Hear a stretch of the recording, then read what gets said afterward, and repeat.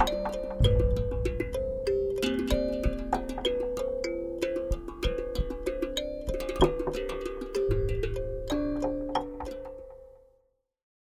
everyone. You are listening to episode 311 of the At Percussion podcast. Ksenia Komljanovic here, your host, and with me are my dear friends and co-hosts, Carly Vigna. Hey, Ksenia, how you doing? I'm freaking out. This is the best holiday episode ever. How are you? I'm doing well. That's good. Are you already on your break? Not quite. We're pushing through finals week this coming week. But by the time this episode airs, everyone should be on break. Everyone should be on break by then. That's true. And our latest addition to the podcast, the wonderful, beautiful Caleb.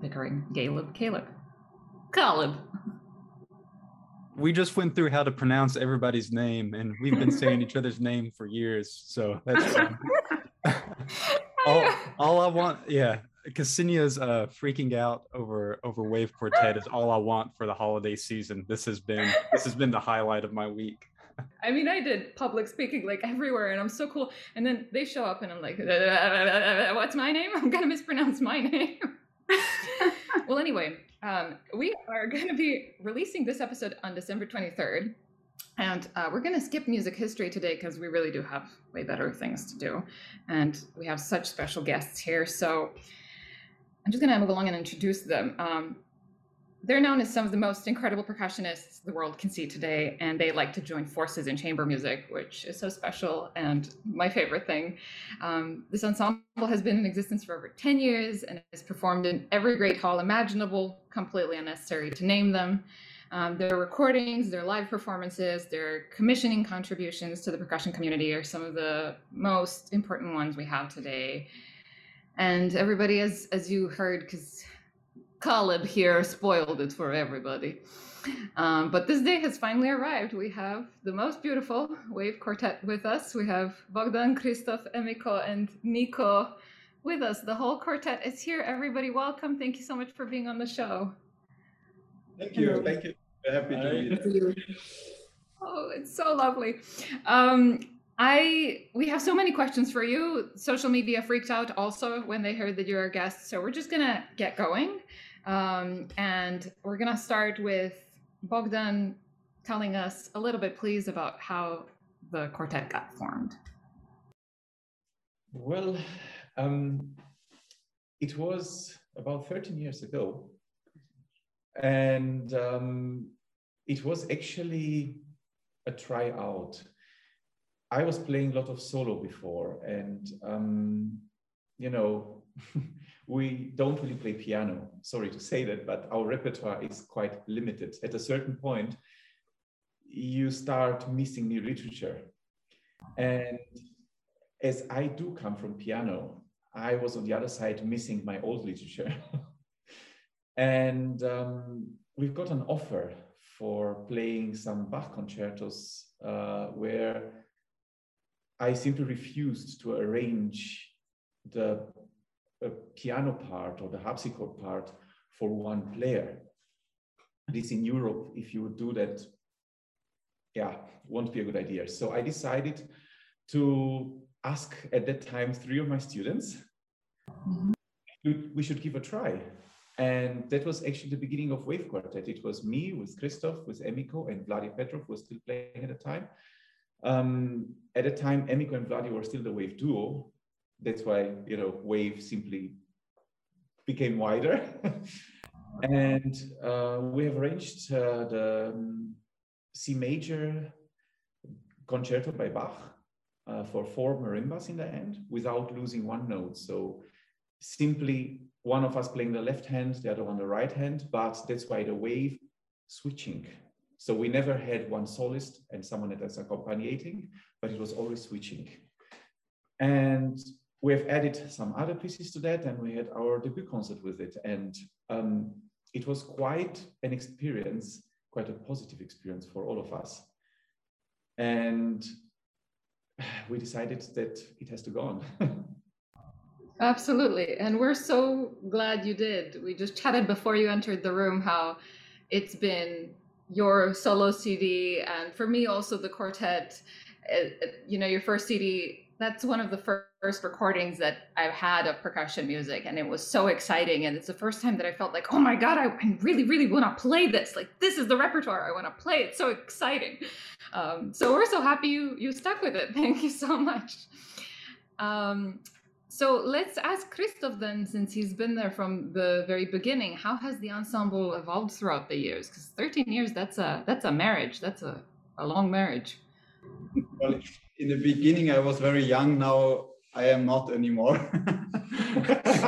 I'm actually losing my hair. Before I start answering the question, I have to excuse us. I think for everyone who is watching on YouTube, at least, that we are like partly in winter clothes. It's because we are in our practice room, but sadly the heating system has a problem, and so we decided not to freeze over the next hour. But anyway, about the development, I think in the beginning it was just, I mean, for me it was a completely different perspective, because I was 15 years old at that point, and I had the chance to play with Bogdan and also with Vladi and Emiko, who had just won a competition and who were already so much more experienced on the instrument than I was. And it was just for me a huge possibility to learn, actually, and I was enjoying it a lot, because I think that's one of the best ways actually to learn from other people, to play together, besides all other teaching which sure is necessary, but just to play together and try to take things over helped me a lot.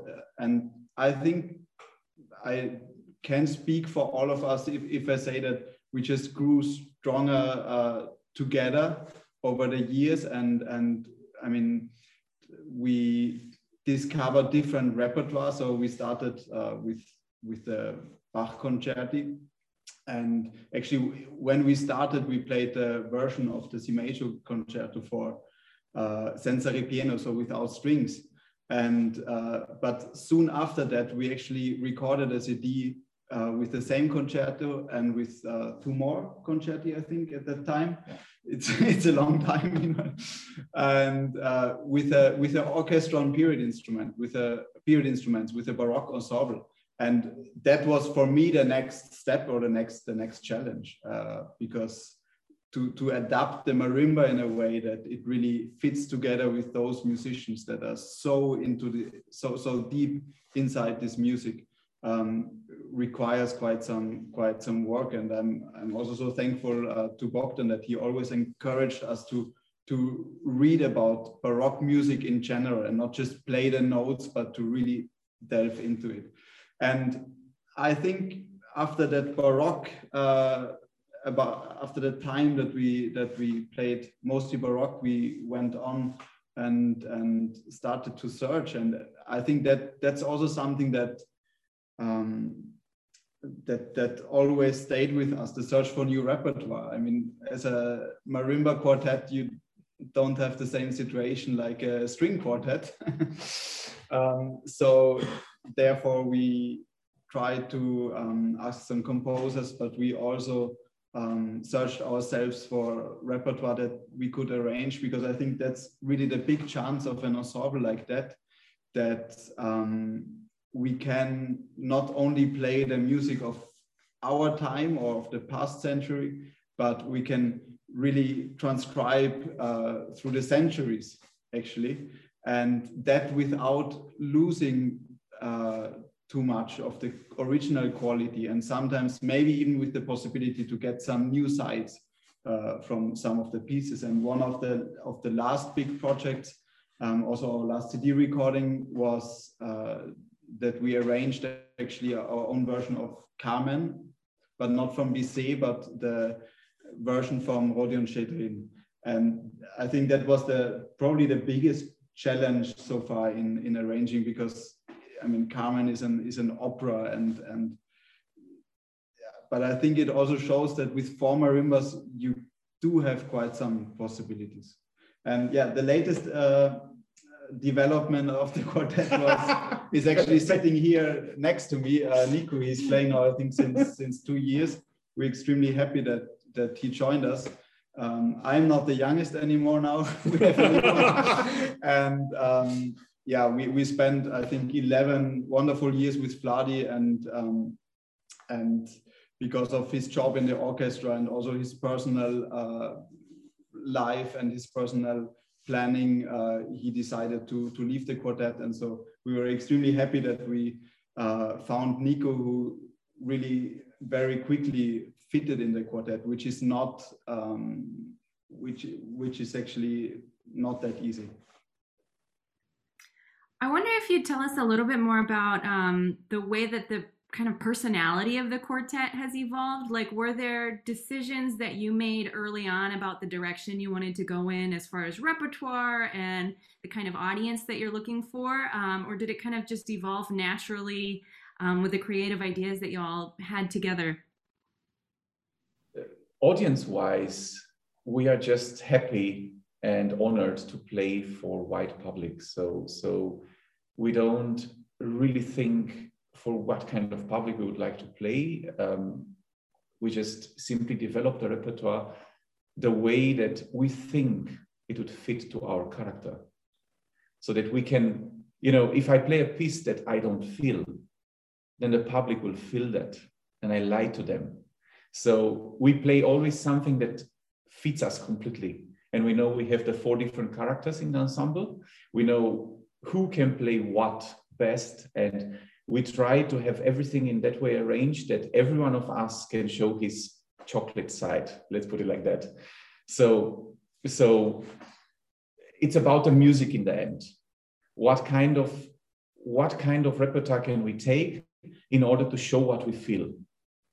And that will automatically make the public feel that. Repertoire-wise, yes, we kind of, until now, we stayed a little bit out from, let's say, contemporary music, but we're a little bit old-fashioned. So we started with Baroque music, which is still one of the main parts of our repertoire. Then we went over to tango, to Piazzolla, which was quite a big step, actually. And of course, we play pieces by Afner Dorman and so on. So we do have a lot of other pieces, but we always take something that really can represent our character. So I'm coming back to the first sentence.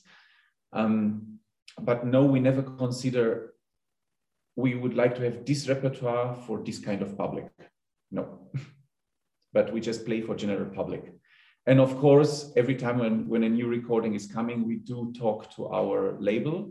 But until now, even with Sonic Classical was pretty easy, because we just called them and we said, look, Wave is now going this direction. And the answer was always, okay. That's beautiful. So, yes. That's wonderful. Well, Nico, why don't you tell us about how your experience has been coming into an established ensemble, and, you know, with, I don't know if you had a chance, I'm assuming you had a chance to meet Vladi. How are you trying to contribute differently or similarly in this case? I mean, first of all, I was really nervous when they asked me, because I was freaking out, and yeah, and I'm also a student from Bogdan and Christoph, and so I got already to listen to some concerts, and I also knew them before. All 4 of the quartet, and yeah, it was, I knew the repertoire and everything, and at the beginning they were really nice with practicing with me, you know. Every time, but especially in the beginning. No, and for me, actually, it was quite amazing, because the fact that they played before for such a long time made it easier for me. You know, I just had to adapt what they were doing, and I also had the chance to bring myself in to the quartet. And yeah, after the first rehearsal, I was really relieved because they just took me how I am or how I was, and yeah, it was amazing. And also with Vladi, he also rehearsed with me a lot, and yeah, it was wonderful. Actually, yes, that is a big thing that I think not many times happens when someone leaves a quartet. And Vladi was not just nice enough, but still cared about the future of the quartet. So he helped Nico get into the literature and so on. And then with the time passing, we have changed also so that, so coming again back to the question before, we have rearranged again the pieces in that way that some parts got switched to Nico and some parts that before Vladi was playing got switched to one of us so that we adapt again to his character. Emiko, we finally get to hear from you. Thank you so much again for joining us. So do you remember that first concert that you had? And did you feel like you were on the verge of something historical? Because something big was about to happen. Yeah, it was already 13 years ago. It's kind of a long time ago. So, but I can say it was not about something historical. Of course, it was very honor for us to play such a great concert hall in the very, very beginning of our career, of course. And for us, it was making good music together, and big chance for us to bring marimba to the public. So Bogdan mentioned, Christoph mentioned, marimba quartet, there is nowhere. So we have to start from zero. So we have to build up the, of course, audience as well, so that they can hear us, they can listen to us, they can feel with us. So it's everything about music. That's wonderful. That's wonderful. You know, we had one of our co-hosts here who's not actually able to be here today, Ben Charles. He sent us a little question in for you, and he sent us a picture because the two of you have met before. He had a chance to listen to you, and I think Carly might have the picture. Do you? There we go. Oh my God. Oh my God. I sure do. I have this picture. It's baby Ben and baby Emiko. So Emiko, Ben, here's what Ben wrote to us to share with you. He wrote, "You won't remember me at all, but we met in 2006 when I was a student at UNT, and you were performing with Keiko Abe on our campus and at PASIC." And then he wrote, "Please show photo and laugh." And he said, "I can only imagine that with the lineage of Keiko Abe students and the Wave Quartet, Miss Abe's artistry is a huge influence on your playing. Can you tell us how she has shaped your thoughts on playing the marimba?" So Keiko is like, well, for me, it's like mom.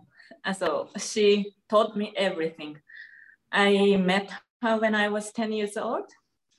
And since that point, I was coming to her private lesson.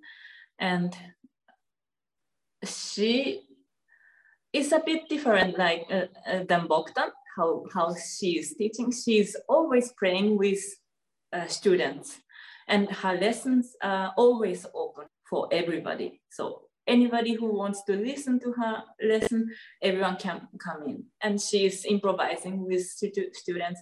She's sharing her music a lot and sharing with students a lot of sound possibility. But she's just genius, like really genius, so that student couldn't understand sometimes how to play. Bogdan teaches a lot of technique. He tries to, how can I say, with logic, the physics logic and everything, how to use the wrist and so on. He tells us so much sound colors and possibility, but Keiko just play and So do it. And the students say, how? Yeah, you do it. That's it. Is it difficult for you? That's everything, how she is teaching. But of course, I was so honored to play with her, and I grew up with this, and it was a wonderful time. And since I came to the college in Toho Music School, and I learned the last 4 years with her, I thought I have to learn some music. I just want to learn music, and I want to learn culture in Europe. I want to learn why the music developed in the world.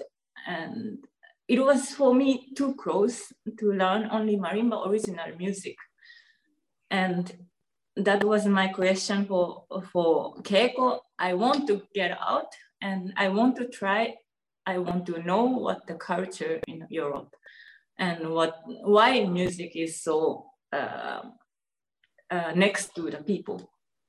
I want to learn it with my experience. And she said, then go to Bogdan, and he will tell.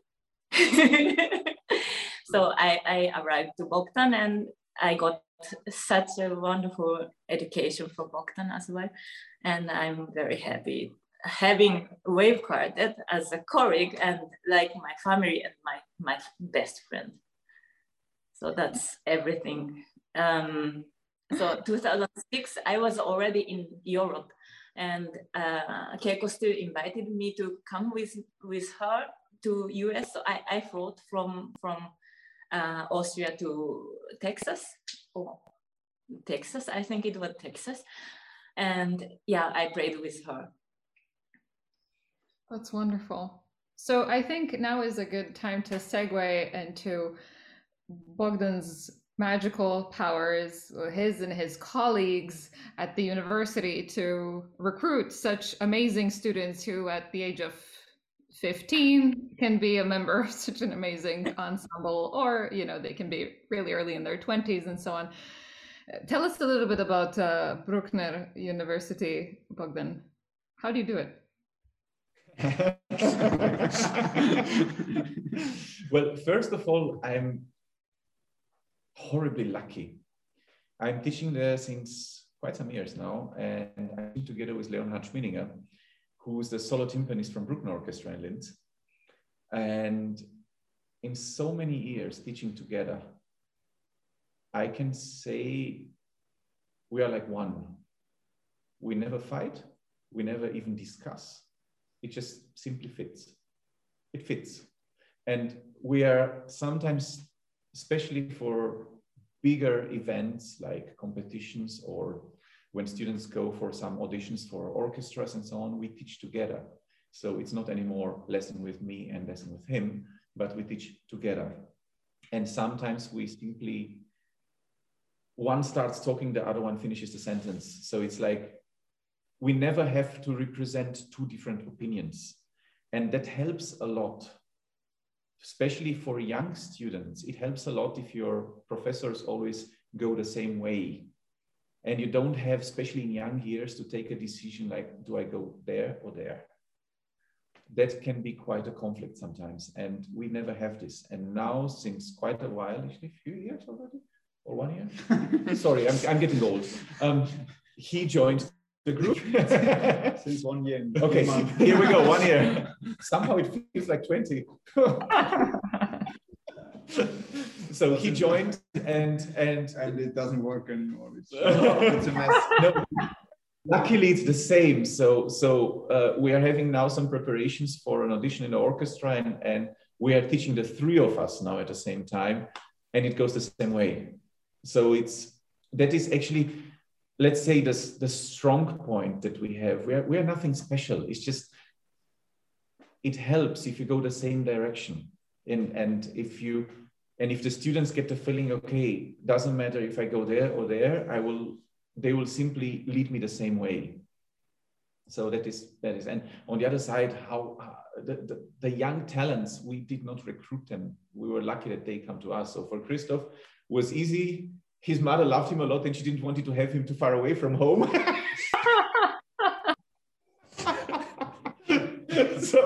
Linz was pretty close. Then Emiko was lucky. I mean, Keiko sent her to me, so I didn't do much about. Nico is the same. He's from very close to Linz, and yeah, his mama likes him also a lot.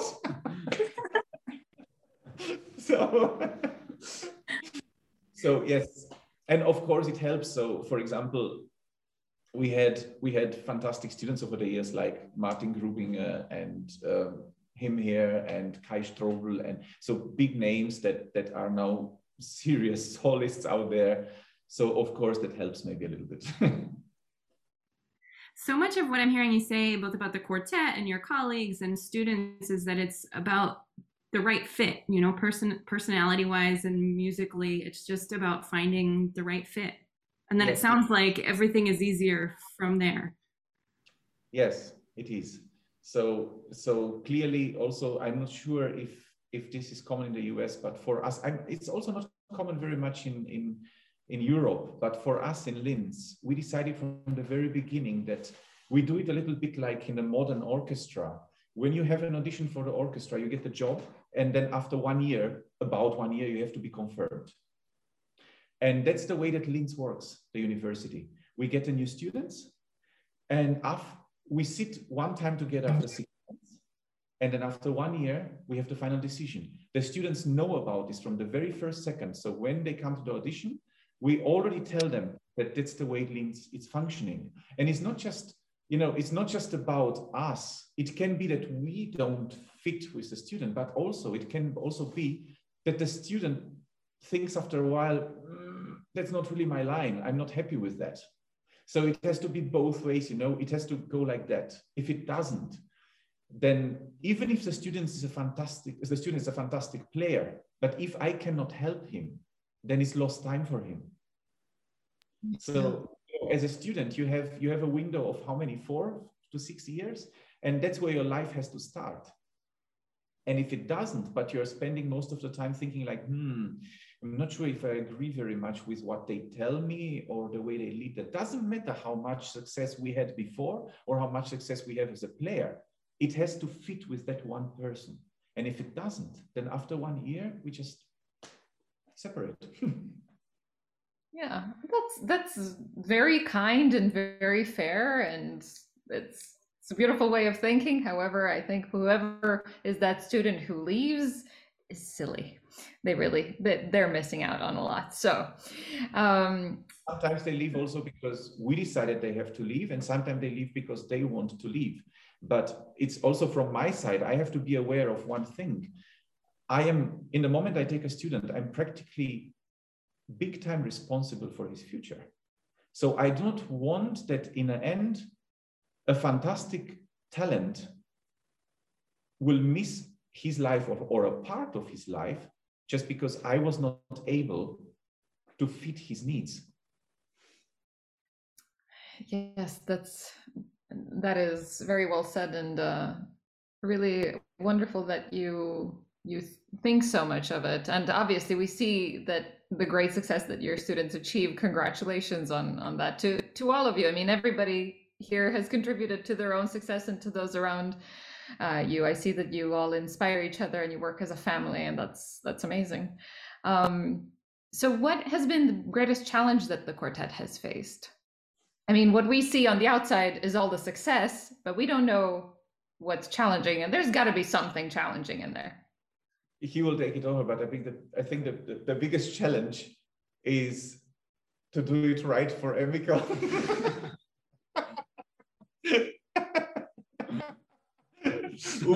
I'm going to get beaten after this. By the way, did we actually explain why Emiko is like separated from us? Or should we? Yeah. Maybe at that point it's a good time to say that. Of course, she would be here with us, and we planned actually to meet 4 of us. But Emiko got sick a few days ago, so that's why she's home. And I don't know how long she actually wants to still stay with us. I hope you feel well, but she's really sick, and that's why we decided that she does it from home. To stay with us for this interview, not. Yes.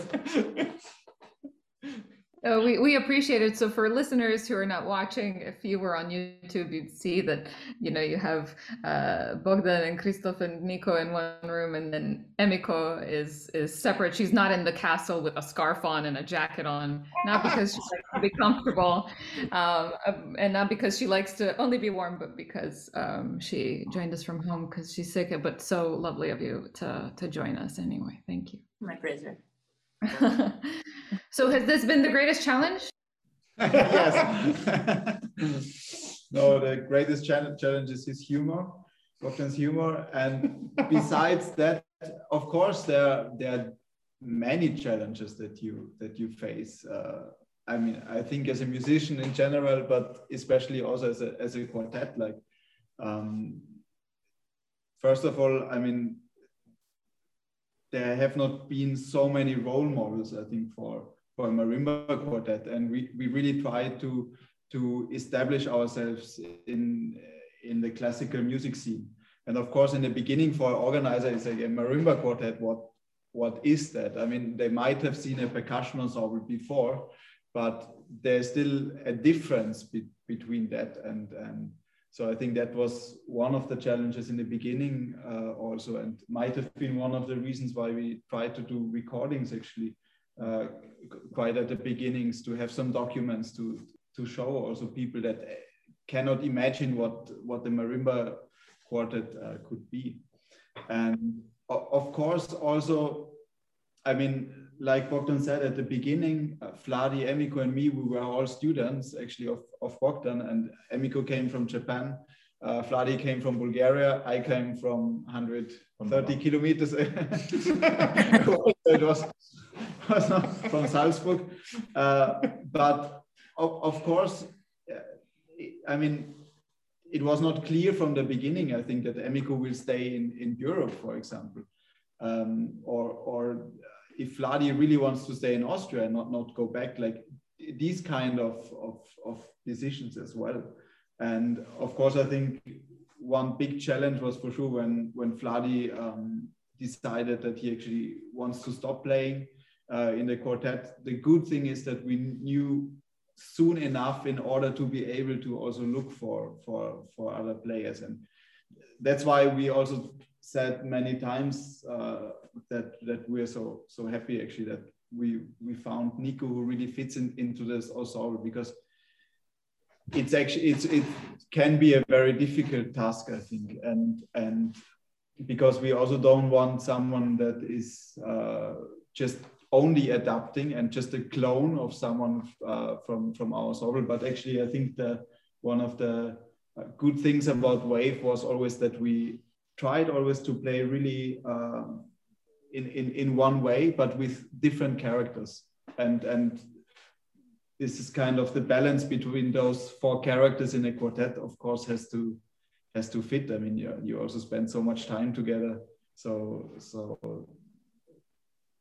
that's why that's one of the big challenges, I think, yes. And it's also the passion for that. So Vladi and Emiko and Christoph, they know it from the beginning. In the beginning, bringing such a project together is, you have in the beginning you have hardly any concerts and an incredible amount of work, and you will never know where this work will lead to. It will be just a very bad hobby that takes all your private life away, but doesn't really help in the end because you just don't manage to get out with it. So it had to be someone that shares the passion and would still like to stay until 12 in the night in a cold castle and rehearse. Exactly. I think we faced also really much. As you see, we are really close friends. We are like really family. And since 13 years, if we are meeting every day and we are changing opinions and everything, then you find some conflict, of course, in you, and something is not working. But we talk open and we were discussing, and we still. Sometimes we hate each other, but still we love from bottom of my heart. I love them, so I don't care how they think, but I love them like really really much. That's why I mean, my promise with Keiko was that I come back to Japan, but I couldn't live anymore out of quartet. So I decided to stay. That is my thing. So. Oh, but that's so lovely. That made me cry. That's. Oh, I'm sorry. No, don't be. It's so beautiful. I mean, I think. Sorry, now to take any time from you talking, No but problem.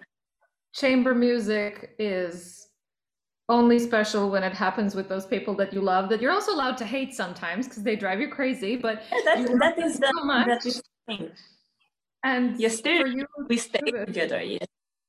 And we had a tough time, of course, but I think because of that we developed a lot, and with that we have a wonderful career. And you heard now the Bruckner how Bogdan is teaching. That is very, very kind of special. I couldn't imagine from Japan that there is something that way that people can teach students like that way, and I'm very, very happy. So even if I'm not there anymore, they know me really much, and they have everything what I want to say. So I will leave you, and thank you so much for giving us this opportunity. And I'm very glad to see you guys, and hope to see you someday in the US. I absolutely hope so too. Thank you so much for joining us and for being with us, even though you're sick. We're really, really grateful. So lovely to meet you. And yes, we'll find you sometime. I hope you have an explosion of concerts in the future, so we get to listen to you everywhere. Thank you very much. Bye. Thank you. Bye-bye. So all four of you are obviously very close, and so every great team consists of people who have different strengths to contribute, and obviously y'all all have a very shared vision. How would you describe each member's strength and contributions to the group? It's pretty simple, actually. From the very beginning, it was clear that me and Emiko are, let's say, the ones that will take more care of the repertoire. So terms of arrangement and anything else. So I was the one, I'm the old one. So I would always take care of the old music repertoire. Because you're old. Because I'm old. And Emiko would take care of mainly everything else. But so in the end, it would be like this, me and Emiko practically listening to tons of recordings from different things and talking together, and then presenting to the other two members in the very end few pieces that we would like to play, where most of the time, however, they had no choice because we have decided in advance. And then Christoph and Nico, so me and Emiko are pure marimba players. We don't touch any percussion. You did? You did? I did, but we don't. Actually, you shouldn't say that, because you played in Musikverein in Vienna. Both of you played percussion. Yeah, when we played Dorman's concerto. I'm trying to forget that. What is this? We need to hear about this. No, I was a pianist, and Emiko the same, and we were both really so much on marimba, and of course I can play percussion. I was a student of Peter Sadlo. If I wouldn't have done that, it would have been a disaster. But I've done it, and I've done it with quite some passion to a certain point. But my heart always pulled me back to marimba, and it's the same with Emiko. And I think in a quartet where you never need more, so in our quartet, in our way of playing, you never need more than two players switching to percussion. So why would I do that when I have two of them here being serious percussionists? So so coming back to the strengths, clearly him multi-percussion, full power, Nico the same. And on top of that, they are both trying to organize the trips. So they are trying. Why trying? Because they are practically stopping each other from failing.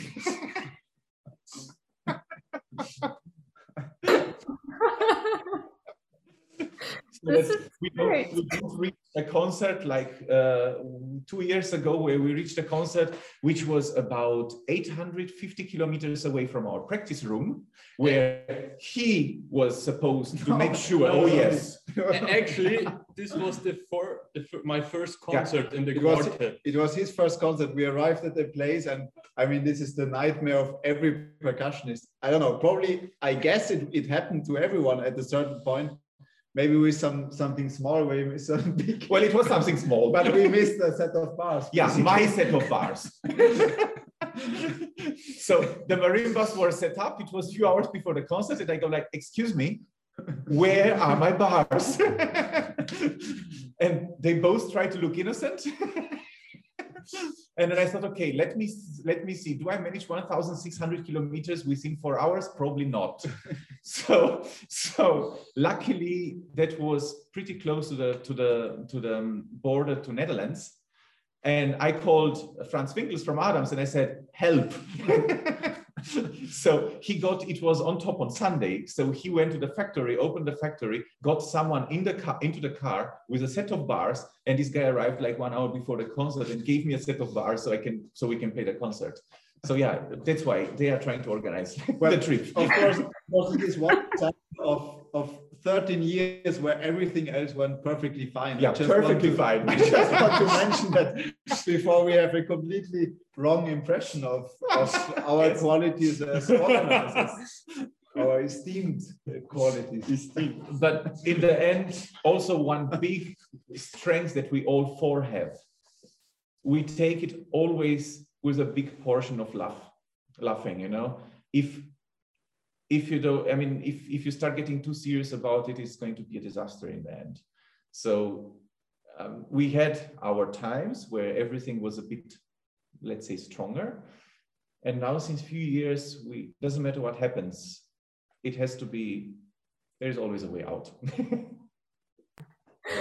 Oh, that's amazing. Okay, well, this is round number 2 when I cried, but this time was laughing. So I think we've checked all the marks. I've cried. That's amazing. This is my top episode then. So you mentioned that you didn't know the first time that, you know, you had the first concert.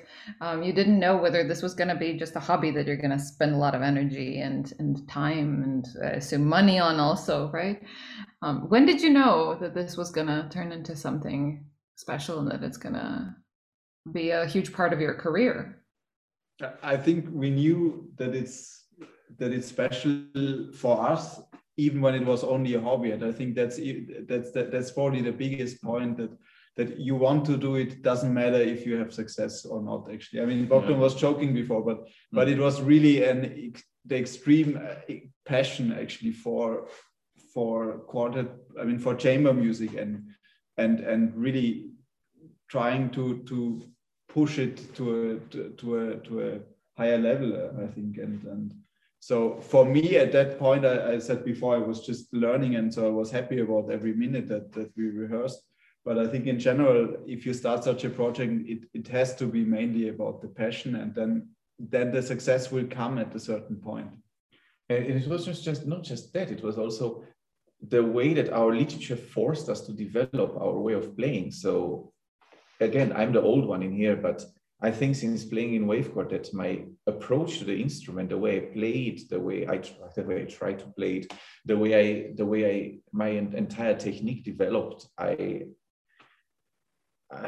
is a huge change. It's a huge change because suddenly you're not alone anymore, but you have 3 other marimbas, and you want to extend your range from playing that pianissimo where you can hardly hear it in the end of the hall, and in the next second this explosion that will make the whole, you know, vibrate, and how can you do that? We never use microphones. We do not want to break bars. We have the same instruments since ever without changing anything on them, and so all this, you know, it implemented a huge development for all of us. And I must say also for me, learning from all of them, also the other way around. So even if I was the one supposed to teach them, when you have someone aged 15 in front of you playing in the end the same things that you play, and you cannot just tell him do or die, but you have to adapt to it, and you have to find a way to make him come to the same level without the public realizing that he's so much younger than you.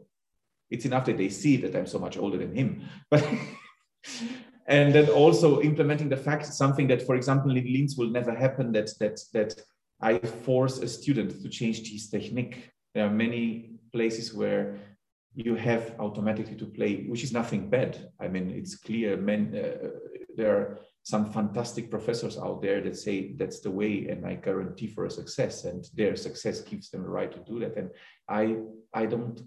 I went a different way, also because of my impact with Keiko and so on. So then this came inside a quartet, where I realized that he was playing my technique, but Vladi and Emiko played cross grip, and I didn't want to change that. But how do you make then the 4 players sound the same, have the same sound character, same quality, same amount of sound and everything, so that this wave concept taking over from each other still works? So, and then of course, after a while, answering your question, concerts start coming in, and then Sonic Classical knocks on the door, and then you realize, okay, it starts moving. But that's fantastic, and so interesting to think about again how we on the outside, we have seen you as, you know, the top of Mount Olympus from the first album that came out, but there's so much work that's been put in the meantime, and you're constantly refining your sound, and the fact that you approach it with so much humility is so wonderful, just really, really inspiring to hear. So thank you for that. But, you know, talking about your quartet, you have broken out of the percussion niche. I mean, yes, percussionists, of course, know about your quartet and about all of you, of course, individually, but concert-wise, you're also so known and loved by wide audiences. And I wonder, you know, knowing the process from the inside, what is it that separates you from the rest? What is it that makes this ensemble special in that way? I mean, I think we are not the only percussion group that plays for a wider audience. I mean, and I think that's fantastic to see that there are actually more and more, and we are just one of them, and then really trying to make good music actually.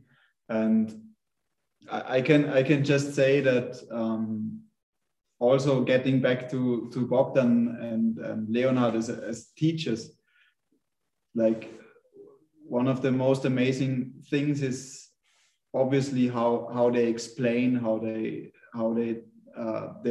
the way of playing, how detailed, also how they talk about sound, how they talk about the concept of using weight, and I think how much they are situated not in let's say a closed, if you want so, percussive side, but into a general musical side. And I think in the end, probably that's what makes a big difference also, that you're really taking over also concepts from other instruments and trying to learn from pianists, trying to learn from violin players and so on. And of course, at a certain point, like what I said before, so if you want to play with the orchestra and period instruments, but you never learned about Baroque music, but you're maybe just playing the notes and not reading in between, then it will be difficult, then it will be a hard time. And that's what Bogdan also always encouraged inside the quartet, but also as a teacher, to get a wider musical knowledge. And I think that in the end, yeah, that's what really helps if you want to share your music with other people. But it came different. So for me, it came from Peter Sadler. I think I had probably the toughest professor ever possible, and I loved him more than everything. And I remember the first time when I was trying to tell him I would like to play Bach, and he looked at me and he was like, do it.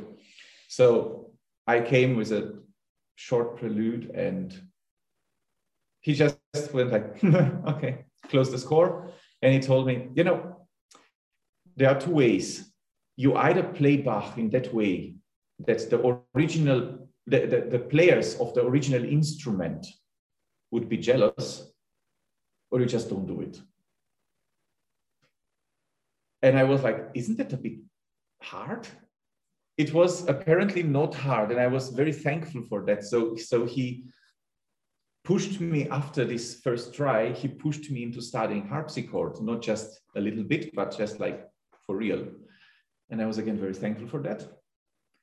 And that's what we try, also what we do here, what makes us different. So we try, most of the things we play are arrangements in the end.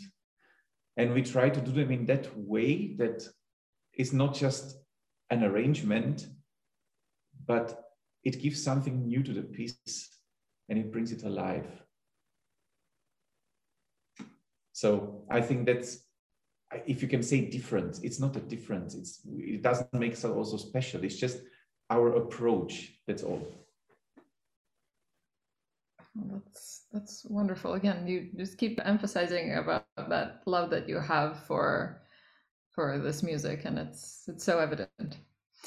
But I'd like to know where this love for chamber music comes from. And I was wondering, because I personally did not have the pleasure of meeting you in person, in fact, so sadly, any of you in person yet.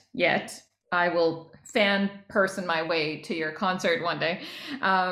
But I was wondering if this is something that came from your roots, you know, from Romania, Bogdan, or if this is something that came from Sadlo, or where does the love for chamber music come from? It has nothing to do with Romania. No, it's clearly was Peter Sadlo, the first one to push me towards chamber music, with a simple reason, again, telling me that if you want to play solo, you have, again, two ways. He's very famous two ways. You're either an egoistic soloist, or you learn to play with other people, to be a part of something bigger, and then come out of that as a soloist. And chamber music brought me so much higher in terms of playing solo. So after playing so much Bach, especially like you said, after playing with Baroque orchestras on period instruments, playing with them Bach concertis, when you come back to marimba and play a fantastic marimba piece, but original literature, you suddenly see it from a very different angle. You don't think anymore about sticking or these technical things that for the public are simply not relevant. Of course, if I play in front of a percussion public, they will all come and ask me, which mallets do you use? Standard questions, what kind of sticking, what do you do? But the public doesn't care about that. When you play in front of a public that does not know marimba, they just come there and they assume they were going to hear music the same way they hear when they go to piano concerto or violin or whatever else. So that's why we were trying to go away from the technical part. The technique is just there, allowing us to do what we want. And in the end, if the public likes it, this is what gives us, you know, the feeling that what we did is to a certain point right. And that's how the chamber music changed me a lot and keeps changing me. I am old, but I'm only 46. and I think, I'm discovering every day new things. And since baby Nico here started playing with us, where my very thoughts in the beginning, like, okay, I have to go this way with him in order to integrate him. And suddenly his way of playing forced me change my playing, because he's quite tall and he has quite a big hand. And for some reason, the bass on his marimba which I always claimed to be my place, suddenly became his place. And that forced me change again everything and rethink again everything. So everything shifted inside there. And that showed me, okay, I'm 46, he's 12, but but I have something to learn, apparently. I have something to change and switch again in order that the quartet doesn't fall out of balance.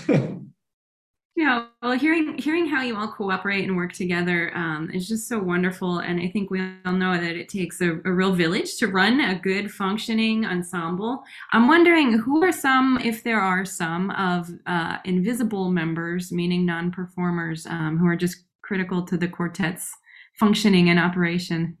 I mean, there's of course our management and our label maybe, but it's not like we have so many more people that I mean, like Bogdan said before, we are organizing most of it, Nico and me. I mean, we have to say we still have a lot of friends which help us if it comes to getting new instruments, like for new projects or whatever, like with Adams, yeah, for example. Sure. No, but and we also have people that help us to build up the instruments for the concert. Yeah. Yes, but it's not like they're a fixed team actually, but we also changes actually, depends also on the concerts. The concert, sometimes we do it completely by ourselves, And actually, why a real team member wouldn't work very much in behind is that we are, all of us, very, from this point of view, a little bit unreliable, because we never have one thought, and this thought will go through the project. But sometime in the middle of the rehearsal, we decide, hey, but actually this fits better like that. Or when we planned a new CD with Sonic Classical, and suddenly we realize, this piece, and so also even talking to the booklet and everything. So in the end, giving something out of your hand, and then this person makes the work, but then they still have to run it, to bring it to us and double check. And in the end, is more work. So we, as it is still a passion for all of us, we don't see it as a work. So it's fun to do it. And we prefer to keep it like that. Yes, we have people that get some money in order to help us with carrying instruments and so on, especially when Emiko was pregnant and so on. It's clear that we need some help. But in terms of repertoire, the way we plan everything and so on, it's a do-it-yourself job, mostly. It stays in the quartet, actually. Yeah. And I mean, you could say you take someone external for the arrangements, but that in our situation really wouldn't work, because the arrangements also they evolve while we are rehearsing, and so it comes to the question that we had before, how the quartet developed. Also the arrangement, the way we arrange, developed over the 13 years. Yes. So Emiko knows exactly. In the beginning, she was arranging, and I was telling her, I think this part won't fit any one of us. And I think this part that has to go automatically, let's say, to me, it won't fit my playing style. So meanwhile, when Emiko arranges something new, or when I have some new old music piece that I bring in, I know exactly the way, or she knows exactly the way to do it. And this will spare time in the end, way better than taking someone to arrange for us.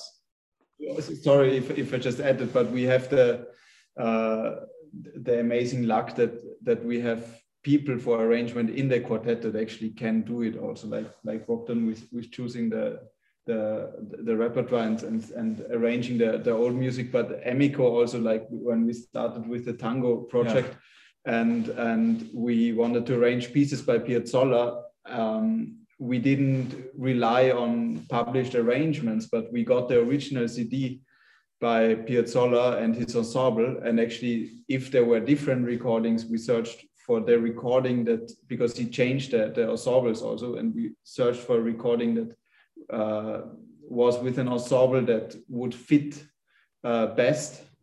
And Emiko was actually listening and writing down from the CD. Note by note. Note by note. And then we were, then we were starting from that to develop the arrangement further. So that wouldn't probably work so well if you would have someone external. And we can just be happy that we have those kind of qualities inside the quartet. Yeah. It's nice to hear. I think, as the public, we just see the finished product. We see the albums, we see the videos, we get to hear you play. So it's nice to hear some of the behind the scenes and the things that you're actually doing to make everything happen. Yeah, absolutely. And so thinking about, your first album, Aurora Borealis, to Carmen, how has your recording process, like the very moment that you enter a room, how has that changed? Because we'd all like to learn a bit more how we could do that better. And I'm sure you've learned something along those lines. So can you share with us, how are you better at it now than 13 years ago? Are we better? I don't know if we're probably our sound engineer is better. Actually, we have the same sound engineer from the very first. That's why he also developed, but he is for sure, like, in terms of, he's probably the closest person to our quartet, if you want, because we have the same sound engineer actually since the beginnings. And you worked even I started with him. My very first, I have recorded always with him, and he was always telling me, people want me when I record them. They come to me and they tell me, I want my instrument to sound like that. So he has to make the instrument sound like that.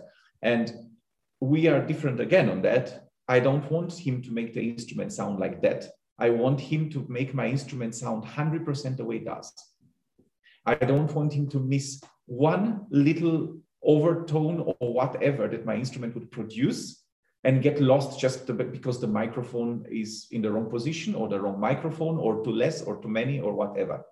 So he was experimenting over many, many recordings and many, many years. And we had quite some hard nights where he was throwing the score at me and I was throwing my mallets at him. Where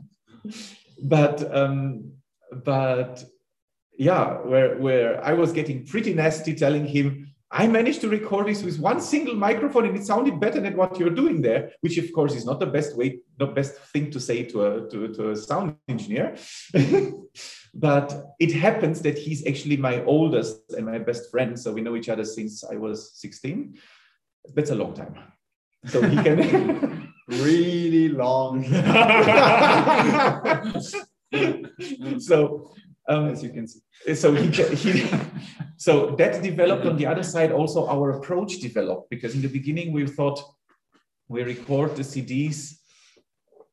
Yeah, it's a recording, and that's wrong, because in the moment you play something as a recording, it will sound like a recording. And the latest recordings, they were not anymore a recording, they were a concert. So with the way we play, our approach going in, it's, I want to play a concert now. We don't start doing that around, but cutting bits and pieces and whatever, but we just play through and play through and play through. Also, we had kind of a rule with our sound engineer, because he was telling us, you can play 3 times through. But after the 3rd time already, we were hearing him from outside, like, boring. Because we have 3 times better. He's like, yeah, right, So then we were stopping, going for something else, and so. But that was the approach in the end. We tried to play a concert and not anymore a recording. So basically, the newest CDs are just one take, and that's it. We wish. Of course, with the newest CDs, that made it more difficult, because if your goal is not to start cutting around, but more to play long takes, it will make it quite difficult. And also, our sound engineer was telling us also from the very beginning, he's not going to make a 12-hour craziness out of it per day. But he thinks, and I agree on that, after 6 hours with a break,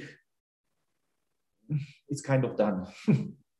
It's not, you don't have that energy anymore. And funny, you really hear that on the CD. We had versions that we've played after 7-8 hours, which were no wrong notes, altogether fantastic, but it was dead.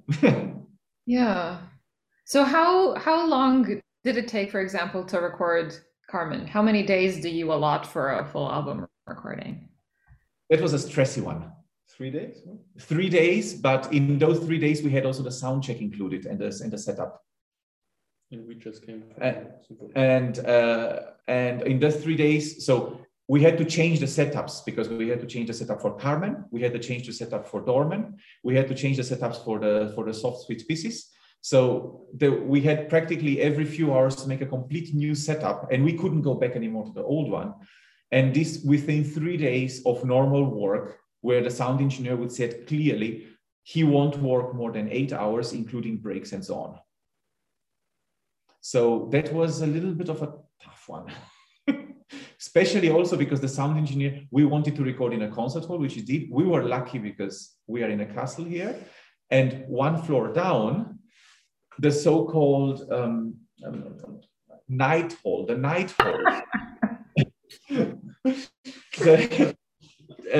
we have a concert hall downstairs. So it's just like one floor down. And that's where we have recorded. And the sound engineer he couldn't be outside the hall because it was also in the cold time. So outside we had like 10 degrees outside the concert hall, and inside the concert hall was going up heating.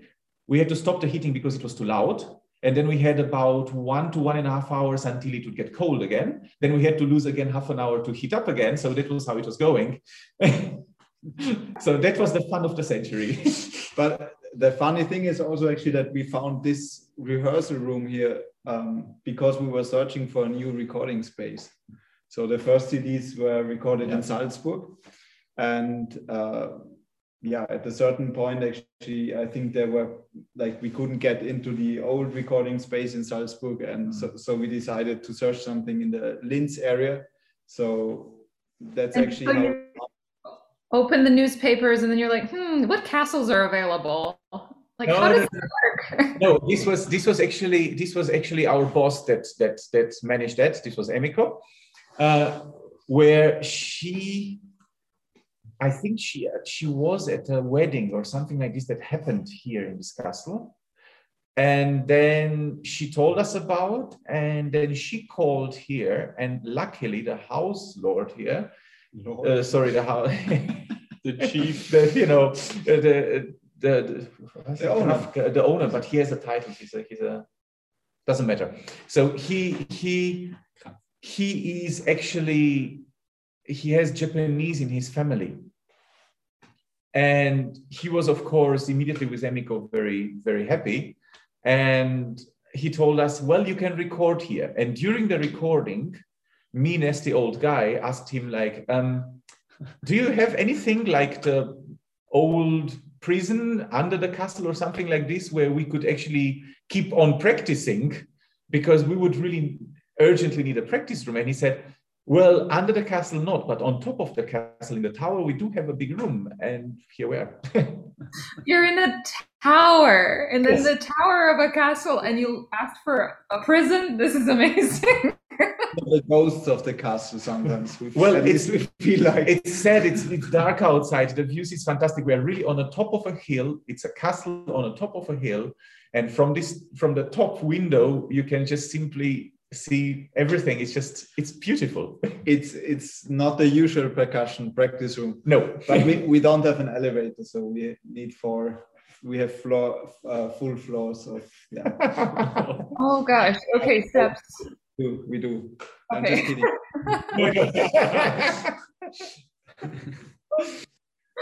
Well, that's only in Europe, I think. Can you have that kind of? It's such a fairy tale. Well, except for the heating. I really hope that kicks back in. Yes, and funny thing is that actually Schubert already resided in this castle for some time. Like rumor that he wrote his Ave Maria inside this very place, like 2 floors below. So that's quite some history.